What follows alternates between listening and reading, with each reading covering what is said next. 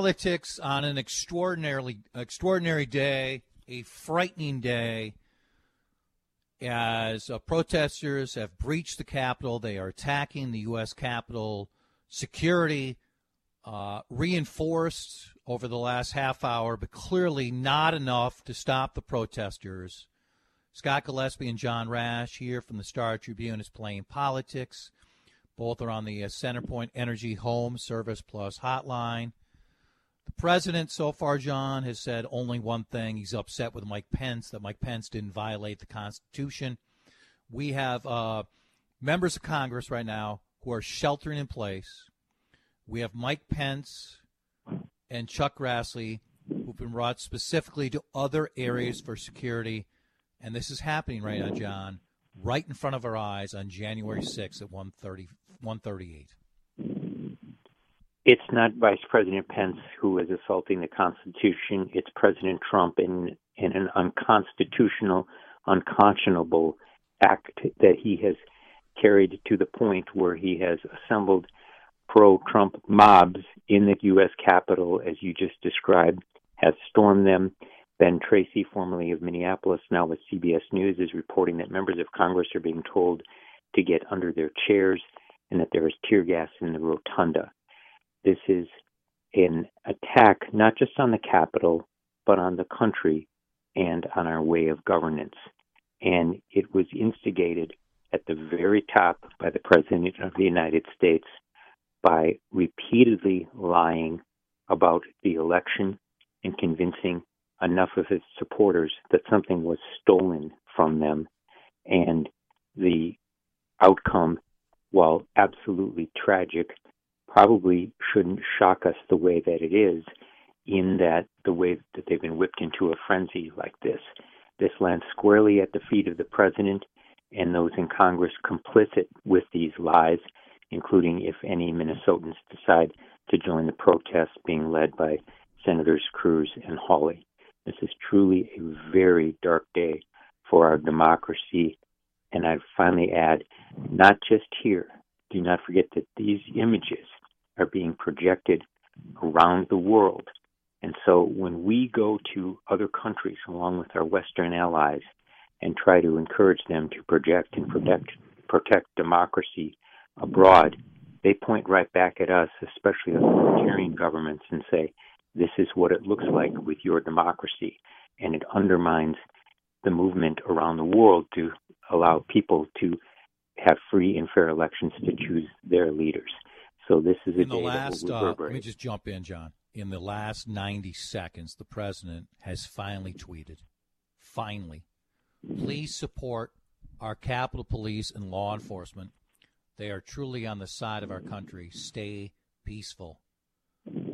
Scott, this is, of course, after many of the supporters have attacked Capitol Police and have stormed past them. These comments from the president are late.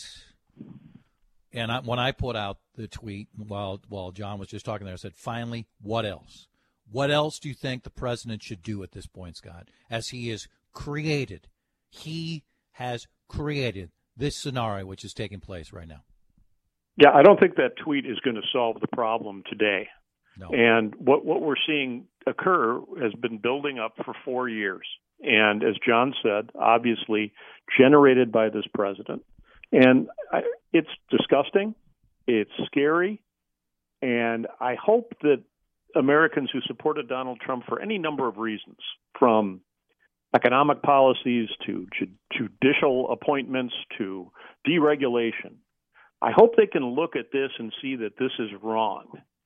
And then spur the Republican Party to rebuild itself and take on the issues they want taken on, not through this kind of behavior, shutting down the nation's capital, having lawmakers from both parties and their staffs shelter in place, hide under desks and chairs because they're concerned about their own safety. Fearful of tear gas. It's ridiculous. And people should be angry about it, disgusted by it, and we need to move on. John, this is the law and enforcement president. This is the man who's going to bring in, and we're going to treat the police respectfully. We're going to rally to them, and we are going to pay attention to what they say. The president only emphasizes that when it's towards what he views as beneficial to him politically and towards his supporters. This is an act, and all three of us, and I hope everybody listening understands the line between protests and attacking Capitol Police and breaching the Capitol. There's a very different line, and in this case, the president is orchestrating this and continues, John, to operate one way: Trump first. Like millions, he loves the country, but it's Trump first, and that's what his policy's been all throughout his presidency. Law and order was a slogan, not a way of governing, because it was extraordinarily selective in how he went about that. Just consider the case of, during the summer, the Black Lives Matter peaceful protest by all accounts, including by Capitol Police, that was happening in Lafayette Park across from the White House, that was brutally broken up with chemical agents during the summer, so President Trump could go and hold a Bible upside down for a photo op. And what's happening now when his supporters are literally forcing our elected representatives and senators to shelter in place under their desks and access gas masks because of tear gas and chemical agents that might be using in the Capitol. And throughout his administration, when there were breaches of the law that favored him, they were either unenforced or most recently condoned or pardoned. And instead, he led chance of lock her up to his previous opponent, which is something that we see in authoritarian governments. So like so much of this administration and this era, it's very selective in terms of how something like that would be applied. The damage that is being done to the building can be repaired.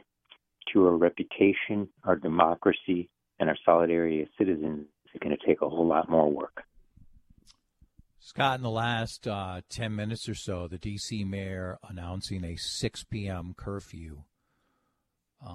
No doubt, whether it was the D.C. mayor, whether it was the responsibility of other people on the Capitol itself, they were woefully short on law enforcement. They still appear to be. I think that's going to be a very fair question to ask when we've known about this rally. We've known about it for how long? They were expecting tens of thousands, if not hundreds of thousands. There should have been greater preparation on the side to prevent what has taken place the last 45 minutes. Absolutely. Those are very legitimate questions. You now, this afternoon, have Capitol Police asking surrounding areas to send help. So they put out the SOS. They're overwhelmed. How that could happen, I don't know. We did know that this would be a sizable protest, and that folks involved in law enforcement in Washington, D.C. had a much better handle on what the crowd might look like in the days leading up to this than we did. That's their job. That's what they do, and they're experts at it. And they must have known that it would be, thousands and thousands of people.